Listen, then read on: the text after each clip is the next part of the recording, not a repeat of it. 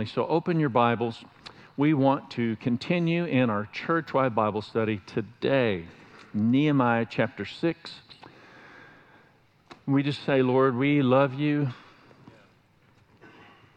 Your word is a greater treasure than we have ever understood. And I pray you would teach us, Lord, to recognize there's something of an ancient stream of true reality that's born from the reading of your word. It redeems our conscience. It renews our minds. It restores our soul. It causes us to come more into alignment with who you've called us to become.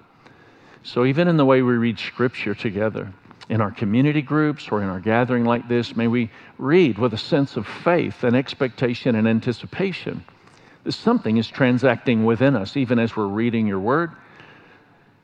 And Lord, unlock this eternal reality that you desire for us to walk in today, we pray. In the mighty name of Jesus, amen. Amen.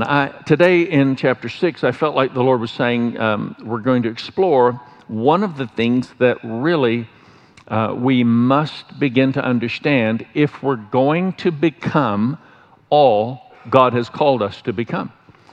God's called you to become more than you have been. Would you agree with that? There's more. No matter how far you've grown, there's more for you to grow. And so what we're going to see in Nehemiah chapter 6 is Nehemiah is a master at being discerning, not distracted. So that's what we want to talk about, how to be discerning, not distracted. Have you ever had people in your life that wanted your energy and your attention and their motive was actually control? This is what's taking place in this particular chapter. Distraction has to be met with discernment, or we lose sight of that which matters the most.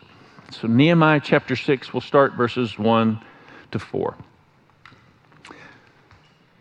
When word came to Sanballat, Tobiah, Geshem the Arab, and the rest of our enemies that I had rebuilt the wall, and not a gap was left in it, though up to that time I had not set the doors and the gates, Sanballat and Geshem sent me this message: "Come, let us meet together in one of the villages on the plain of Ono." But they were scheming to harm me. Let's meet. But they were scheming to harm me. He discerned this. He realized this. Verse 3, so I sent messengers to them with this reply: I am carrying on a great project and cannot go down. Why should the work stop while I leave it and go down to you? 4 times they sent me the same message, and each time I gave them the same answer. So because Nehemiah was discerning, Nehemiah was able to keep his focus and was free from being distracted. So let's just think about that for a moment. We are easily, especially in the day that you and I live in, we are easily emotionally spun up. I say it often. I would encourage you to write it down, rehearse it, spend time praying and asking the Lord to help all of us. Please pray for me when you pray for you in this regard. Lord, lessen my reaction, deepen my response. Lessen my reaction, deepen my response. I want to grow, not just to live my life in a fleshly reaction, but I want to have a spiritually discerned response to a circumstance that's going on, no matter what that circumstance may be. Just because everybody else lives in a state of panic and fear doesn't mean we have to dwell there as well. We can actually discern something more from the Lord in a moment in time where everybody else was having a wild reaction. I remember when Faith was a little girl, I had been out of the country and had just come back, and I was so glad to see the girls. And she came out of the bathroom. It was the day after I had been there. I think she had been taking a bath or something. Just a little girl. She came out and she said, "Dad, what is this?" And it looked like honeycomb all down her leg, yellow honeycomb all down her leg. And I freaked out. I thought I've brought something back from overseas. I have infected my daughter with the dreaded honeycomb disease. I mean, my imagination started running wild. And can anybody relate? I guarantee you have a symptom and you get online, you can find the 39 ways you can die in 6 days from whatever symptom you have. And your imagination starts going wild. And in that moment, I looked at her leg and she saw the fear in my face as I had a fearful reaction of what might be. And she then grew extremely emotional in reaction to my reaction. And I'll never forget realizing my response to a situation is going to determine where she goes from here. And I just squared off to her and I looked at her and I said, Faith, I just declare right now in the name of Jesus, He is a God who is able to do exceedingly abundantly more than we could ask or imagine. He's a God that heals you. He died so that you and I might have life. And I just started to declare the word, and I saw her countenance shift into a place of having, out of fear, into neutral, into confidence. You and I are actually designed to live like that and to instill that and awaken that in the lives of those around us. Do you know people in your workplace can actually see that type of confidence that doesn't make sense to the natural mind, and it becomes a witness to Christ that is alive in your life? We're not supposed to just be living our lives like everybody is living their life everywhere we go, like we're just like the world, only we're applying Bible truth. No, Jesus is alive within us, and nothing that happens to me takes control of me because God is ultimately in control. Do you receive that? Do you digest that? Are you allowing that to germinate within you? Come on, let's just take a moment and just pray into that. I felt, the reason I'm doing this, by the way, I'm trying to learn how to do all of this more effectively. And I felt like there's something more there than maybe what we were able to embrace by just hearing it. So will you just pray into it with me just for a moment? Just agree. Maybe put your hand on your heart or do something where you are participating. You can just say amen, amen, amen, whatever you'd like to do. But Lord, would you awaken this within our hearts to understand that we are called to a deeper place of response rather than a shallow reaction that looks just like the world. We are an expression of the kingdom of God on the earth. So help us, Lord, to grow in that. Help us to stay in your word in a place of prayer, conversational relationship with you, so that we're learning to be deepened in how to walk this out in Jesus' mighty name. Amen. Amen. Growing in this conversational relationship with God is such a high calling in your life. What does it mean to live your life in a conversational interaction with God Almighty? And this involves prayer. This involves focusing in and taking time, making room for you to be in a conversational interaction with the Lord. Taking time to read the Word. We really promote heavenly. Turn the page. Start in the book of Genesis. Every day, turn the page and just write the date at the top of the page.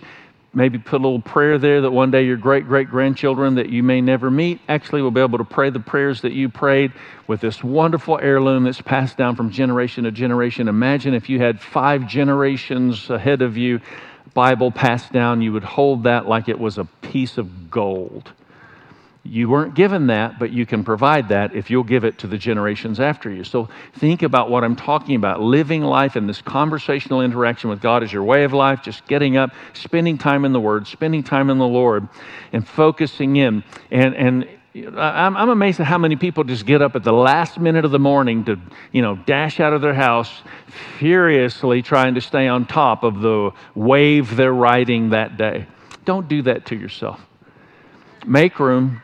Take time, set your alarm early enough that you can give God the first fruits of your morning. Whatever that looks like. Maybe your heaviest part of devotion doesn't happen in the morning, but you should get up early enough to spend time having some conversation with the Lord before you start having conversation elsewhere. I felt the Lord was asking me one morning. I just was getting up and there's this word for the chemical. I'm looking for help. Someone figure this out. The chemical starts with an S. Serotonin, that's it. The Spirit of the Lord is leading me to say serotonin. And so serotonin, I felt like, that's how well I know what this was. I've heard the word before, obviously, and kind of knew, but I don't use that word a lot. But I got up one morning, I felt like the Lord said, let your first serotonin belong to me. In other words, don't get a hit of something that might be stir off of your social media. Who liked my post? Or off your game. Can I get another level?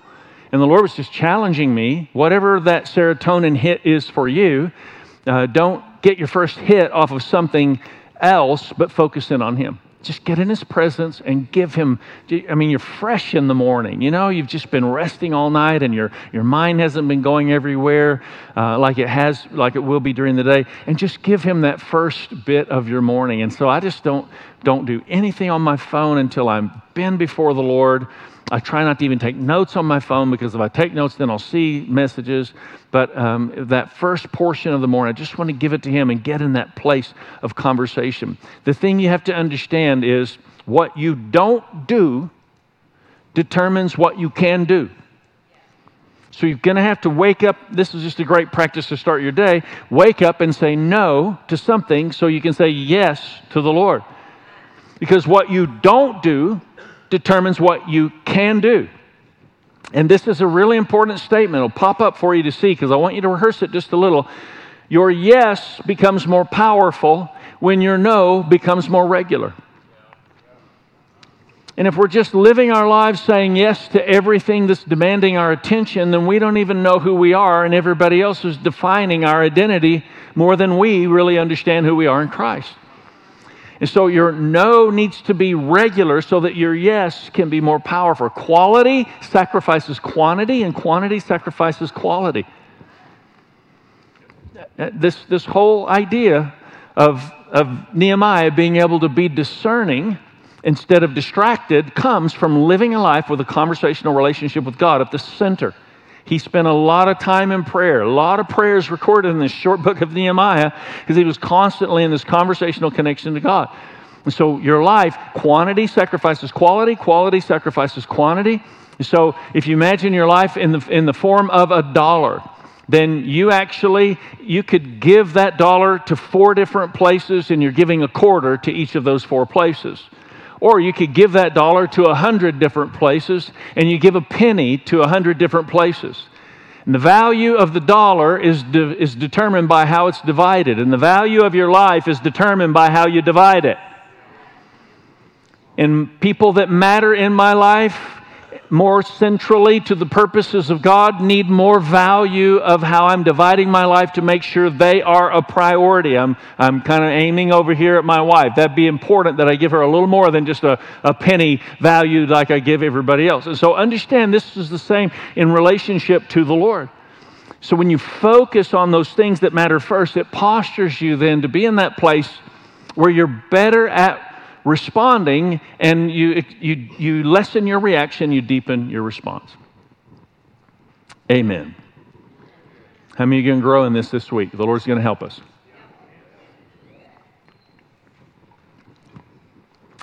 Let's go on. Nehemiah chapter 6, verses 5 to 8.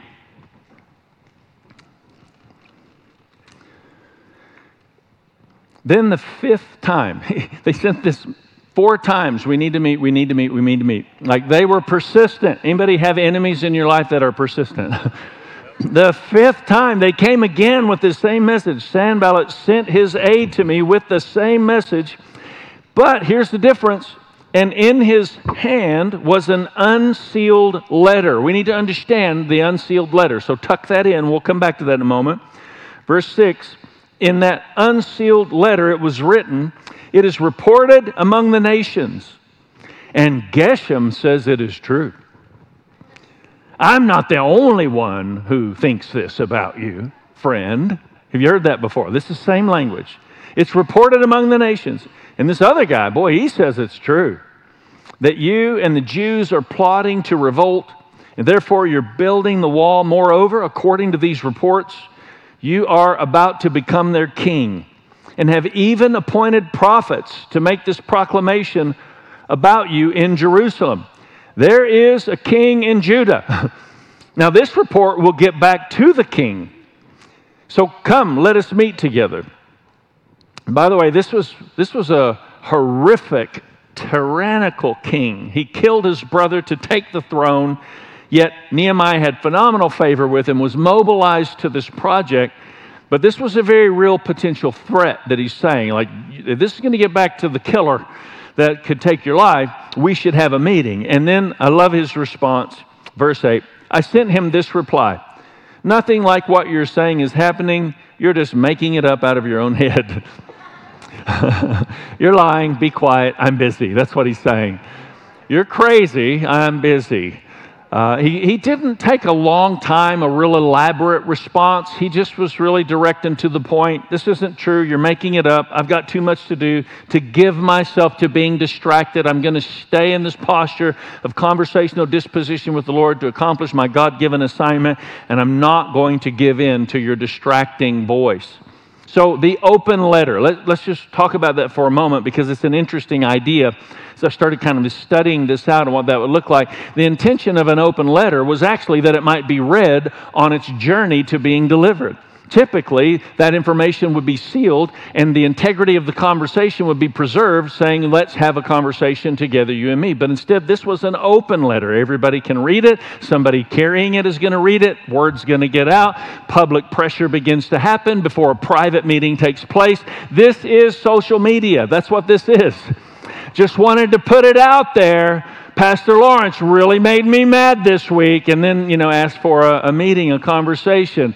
And I mean, this is just so prevalent in the society that you and I live in, and it was taking place in Nehemiah's day. The same spirit at work in Nehemiah's day is the same spirit trying to be at work in this day. It's a different day. It's the same demon, and I want to say to you, get off the social media when you have aught with a brother or sister. I cannot say this loudly enough, and I need a lot of amen support. Shout, yes.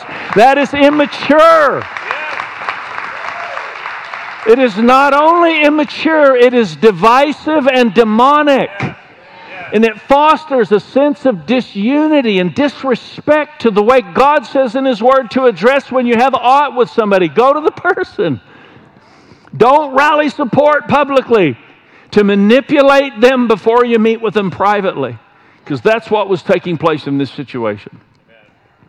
We were having a service, a Wednesday night service, and Dan Mooney was our worship leader at that time. And as he was in worship, he just felt that worship was to conclude and that I was to transition. And he gave me the cue. And I remember standing there thinking, this isn't really when I would normally come up, but I'm pretty sure he just gave me the cue. It's the church is filled with signs and wonders. He's given a sign, and I'm wondering, what's he doing? And I get the cue, and so I respond, and I get up, I come into the moment of worship and kind of transition out of it. There was a guy sitting on the front row. We didn't know him very well, hadn't been attending church very long, and I noticed he kind of left aggressively, at that point in time. Before the service was even over, he got home and posted online, why do these carnal-minded pastors have to disrupt worship and tread on the Holy Spirit when God is doing such a great work? And I remember looking at that, I was like, he asked me to come up.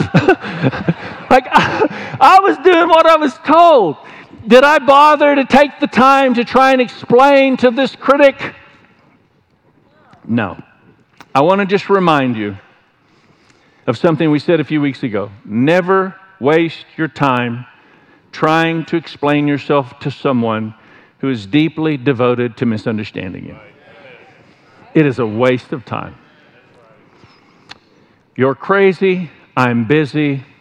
I'm not coming over there to have that chat.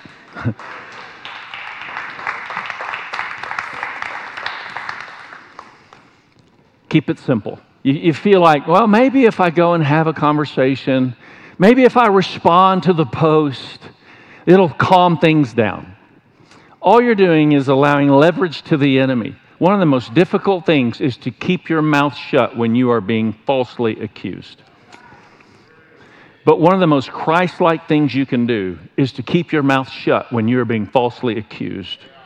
And as hard as that is, because we want to react, we say, Lord, would you lessen our reaction, deepen our response?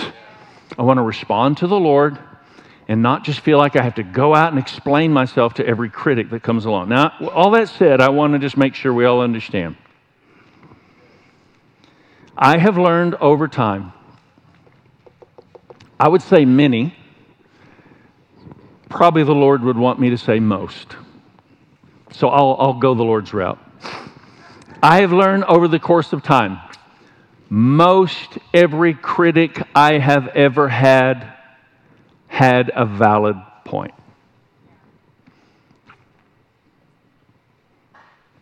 But because I step into a place of reaction, I can't grow from their observation. I'm just trying to defend myself when probably they are seeing something I might need to take a look at.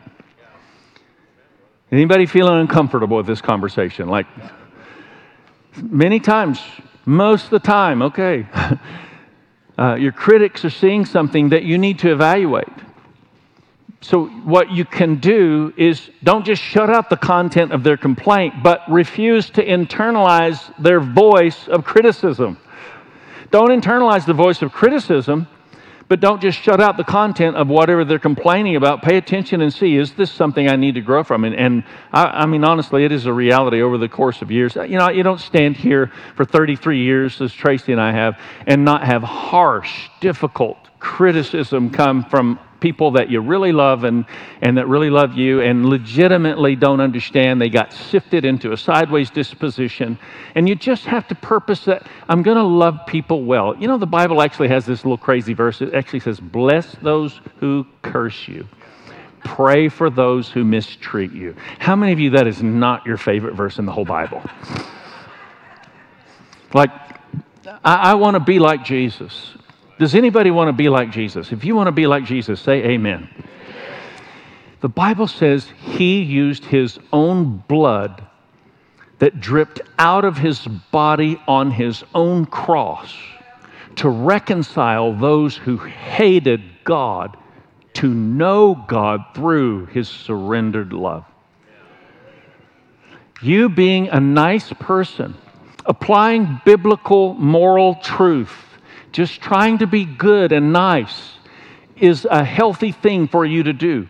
But the greatest declaration of the gospel of Jesus Christ is not you just trying to present yourself moral before people and before God because you believe in the Word of God. The greatest testament to the cross of Jesus Christ is you let people crucify you and you ask God to forgive them right there while you're hanging on the cross before them. I want to be like Jesus. I don't know. Some days I don't want to be like Jesus. Some days I want to straight up be like the devil. Anybody else? At least half of us.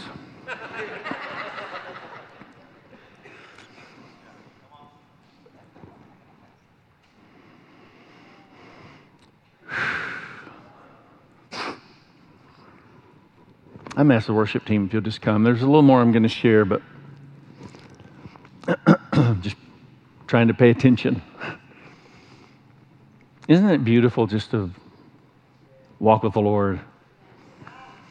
I do want you to know, I used to feel differently about this, but I no longer feel like I have to stand up here and come up with stuff to say to keep you going. And if it's heavy, then I toss humor in, and if it's light, I toss a deep story in. I mean, it's awful, but I know how to make a crowd cry. I know how to bring my own tears to the table. It's manipulative witchcraft that we call ministry in the day in which you and I live. Very prevalent church. Doing a video interview with a pastor, a personal friend of mine. And as they were doing the interview with this pastor, they were going to be promoting the pastor's connection to their church and the blending of what was taking place and the way the campus structure was going to be. And they were inviting this pastor to share, and they did like 7 takes, 8 takes, 9 takes. And finally, the person directing the video said to the pastor's wife's sitting there, by the way, she's fairly no-nonsense, a little bit like my wife. And the person directing the video said to the pastor, listen, this is really great, but at this point when you bring this, if you could just bring some tears into that, it'll really move the church.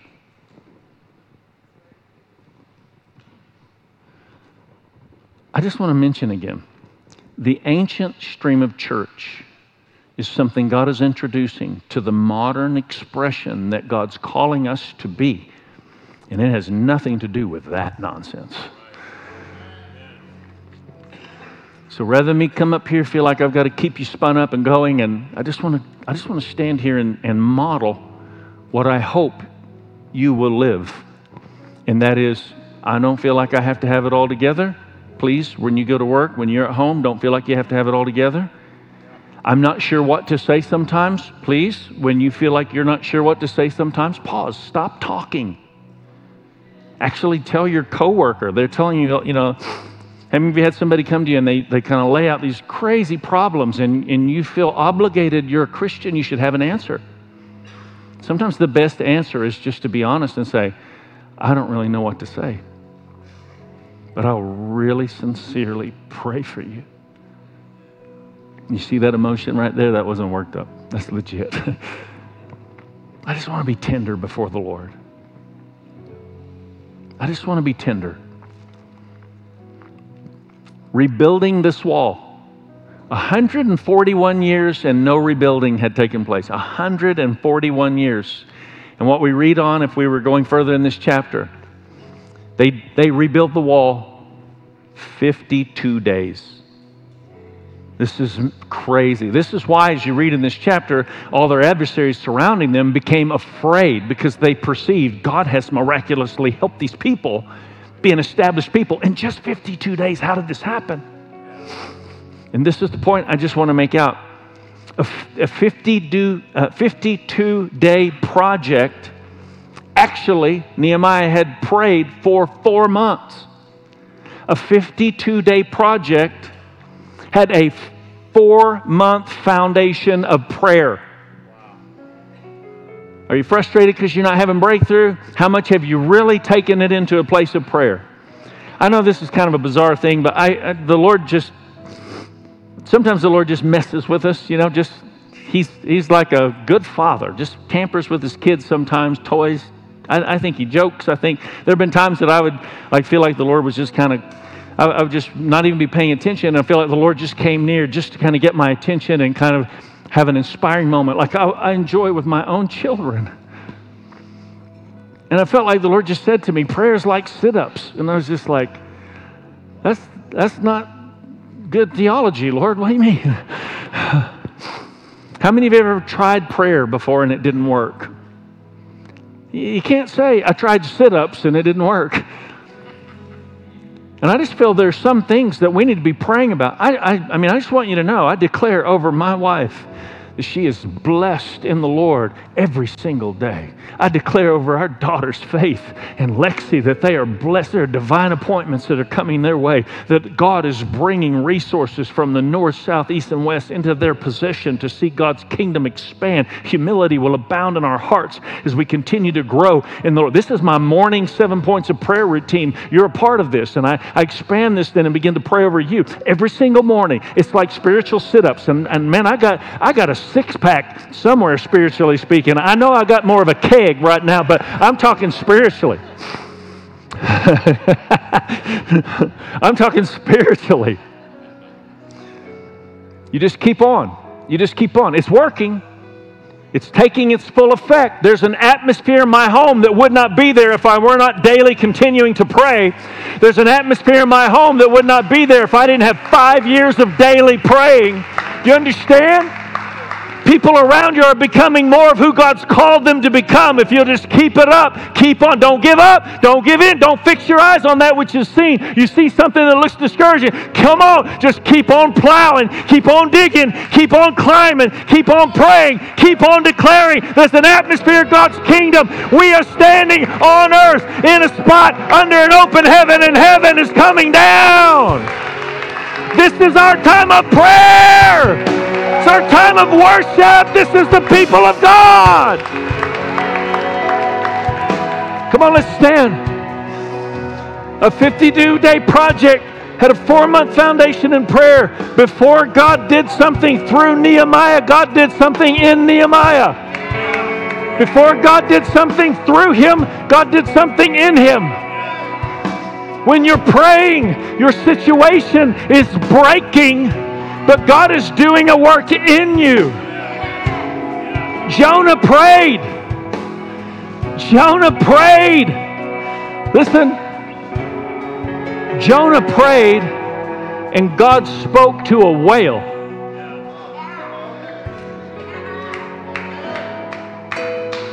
Sometimes your breakthrough doesn't necessarily look like what you're expecting it to look like, but your breakthrough is actually going to impact a whole lot of people beyond yourself.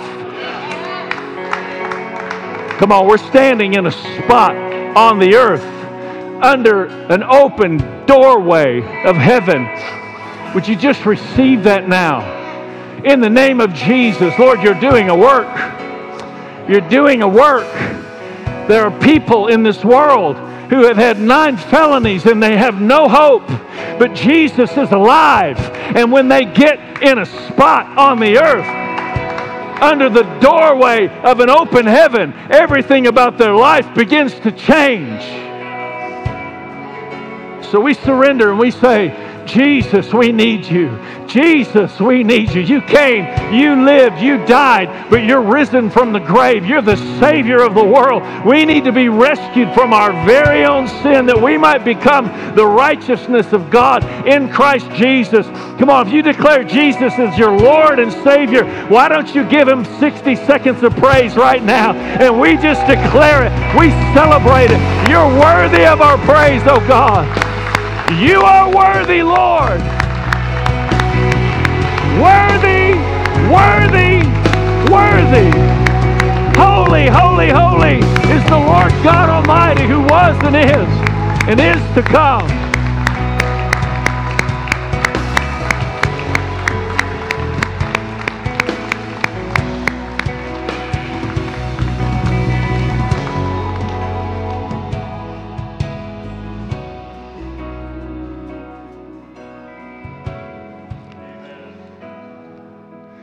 Keep reading Nehemiah.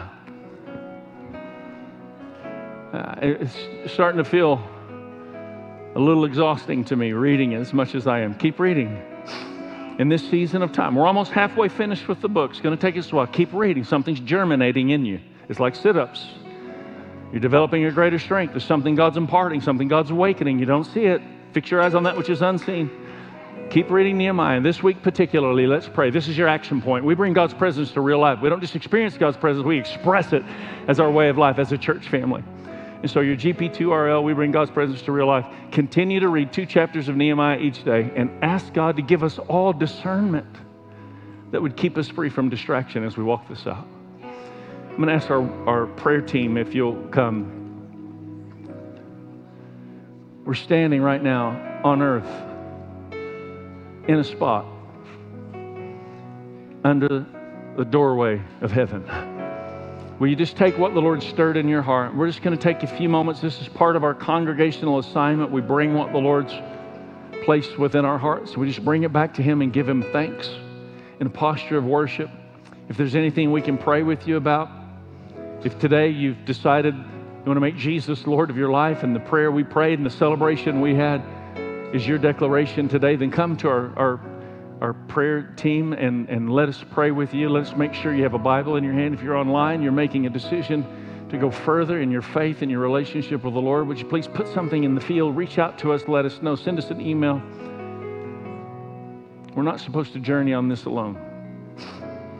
So come on, let's press in together just for a few moments, and then we'll be dismissed. But if you wouldn't mind, just hang with us to conclusions so that we can bring something back in this spot on the earth under this open doorway of heaven.